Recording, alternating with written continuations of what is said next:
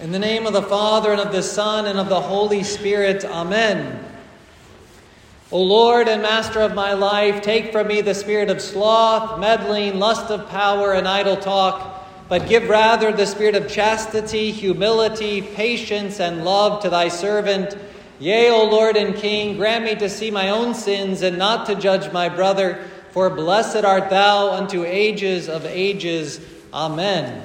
Of course, that's the prayer of St. Ephrem the Syrian that I've been talking about over these last couple of weeks. And it's just 1 week away that we will say that prayer over and over and over again in our Lenten services, and Lord willing, in your prayers at home as well. But today I hope to focus on that last section of that prayer. Yea, O Lord and King, grant me to see my own sins and not to judge my brother, for blessed art thou unto ages of ages. Amen. Because that last section of the prayer and this morning's gospel truly have that last little bit of push and challenge and inspiration for us as we are looking ahead to this great and holy Lenten season that again is just 1 more week away. There's a lot of challenge for us ahead, and that's precisely what this last section of the prayer really wants does for us. It begins, Yea, O Lord and King. We've already called the Lord at the beginning of the prayer. We say, O Lord and Master of my life, but we give him another title in this section of the prayer where we call him King. And that's precisely the imagery that we have in this morning's gospel. He is the King. The Son of Man comes and he sits on his glorious throne. And when he speaks, it says in the gospel that the King speaks to the people who are there, all the nations that are gathered there. And this is the imagery that the church gives us even at the very end, again, not only in this parable of our Lord in Matthew, but at the end of time in the book of Revelation, we have, again, all of the nations and the Lord sitting on his throne. And in the iconography of the church, we have the exact same thing, where just over the altar, we have Christ from that image in the book of Revelation, seated on his glorious throne. He is the King.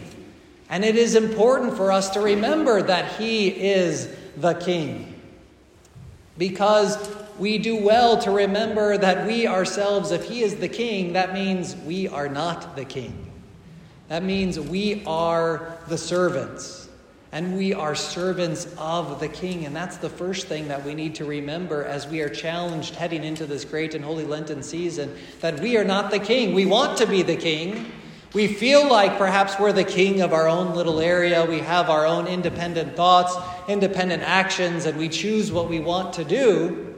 But if we do not remember that no matter what it is that we are choosing, we are serving someone else, then we are sorely mistaken. We have got to always remember where we are in accordance with our Lord, who is himself the King, who will come to judge the living and the dead, as we say in the creed that we will say here in just a few moments in the Divine Liturgy. He is the King, and we are not. And we have got to remember that. Yea, O Lord and King, grant me to see my own sins. Now this is perhaps one of the scariest lines of this entire prayer, this very short prayer. Grant me to see my own sins. Grant me to see all of the things that I do wrong. Grant me to see all of the places where I mess up. Grant me to see all of my sins that I continuously do over and over and over again. This is probably the part of the prayer that we would want to skip over. We don't like to see the things that we do wrong, but it's vitally important for us to be able to see our own sins. And really, that's even the secret, I think, to being the sheep. Because the goats, what were the goats doing? It says that they were surprised, of course, when the Lord looks at them and says, you didn't visit me. You didn't clothe me. You didn't feed me. You didn't give me drink, he told them. And they said, well, when did we see you and not do those things to you? As you didn't do it to the least of these, he tells the goats, you did not do it to me. And so the reason that they could not see is because they could not see their own sins. They were focused only on what was right in front of them, what was pleasing to them, what was good for them to eat, what was good for them to do, as opposed to the ways that they could serve and be of service to others as well. And so it's important for us to be able to see our own sins. And St. Isaac the Syrian even has a very, very powerful quote, and it's the third quote down in your bulletin, if you have it in front of you, below the prayer of St. Ephraim. St. Isaac says, "He who knows his own sin is higher than the man who resurrects the dead by his prayer. He who has been granted the gift of seeing himself is superior to the man who sees angels." Higher than the man who resurrects someone from the dead. It's a scary thing to ask to see our own sin, but in that we are able to ourselves be sheep.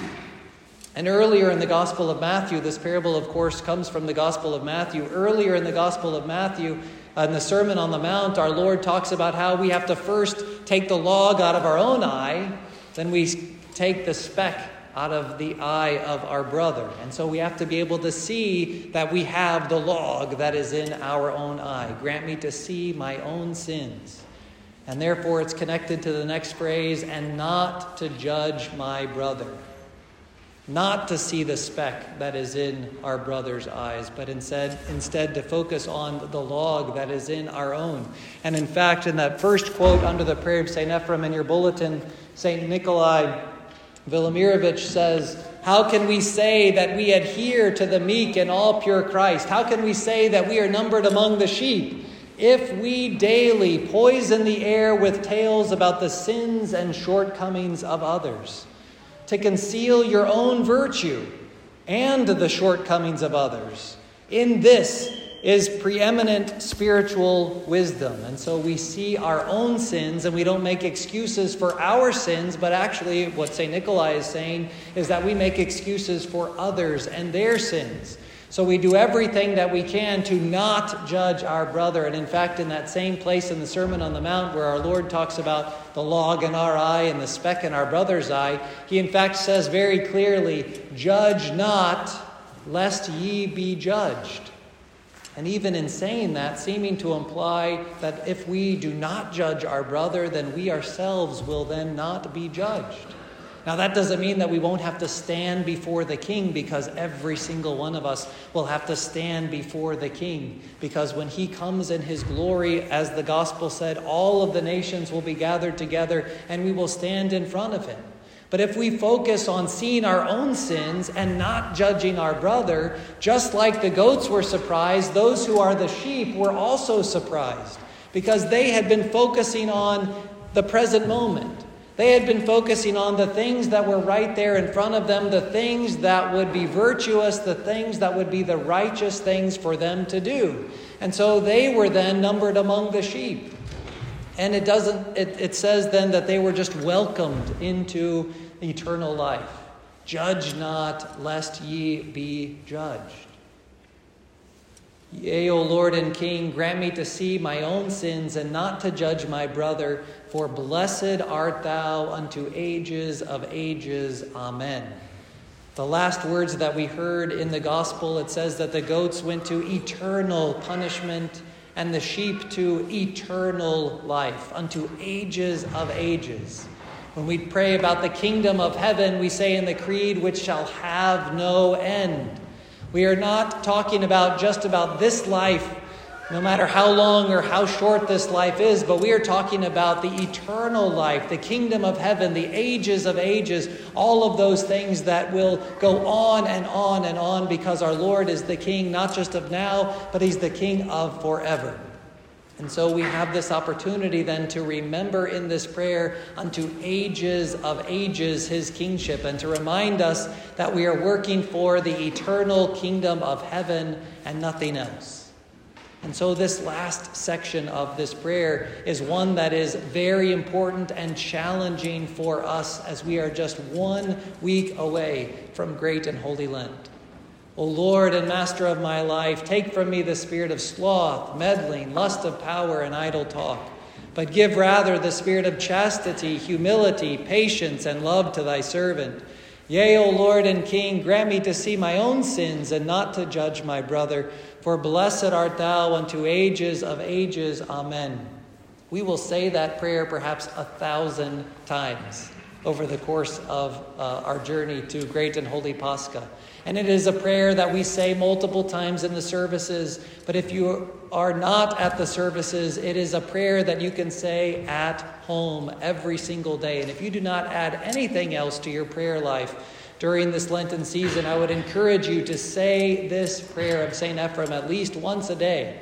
And I don't give many guarantees about almost anything, but I guarantee you that if you pray this prayer, not just pray this prayer, because if we just pray it sometimes, if we do it 1,000 times as we're going to do it, we might take it for granted. But not to just pray this prayer, but to live this prayer. And if you pray this prayer and live this prayer all throughout Great and Holy Lent, you will be transformed during this Lenten season and be ready to face and celebrate the joy of the resurrection that we have coming very, very soon. And not only the joy of the resurrection on May the 2nd, but if we pray this prayer and we live this prayer every single day of our life, we will be molding ourselves into the sheep who hear the voice of the shepherd, who hear him calling us, and who are then welcomed into eternal life at the right hand of God. And that's precisely what we are gearing towards. So may God, through the prayers of St. Ephrem the Syrian, help us to be able to take the words of this prayer into our heart so that we ourselves can be sheep and so that we can see eternal life in the kingdom of heaven. Glory to the Father and the Son and the Holy Spirit, now and ever and unto ages of ages. Amen.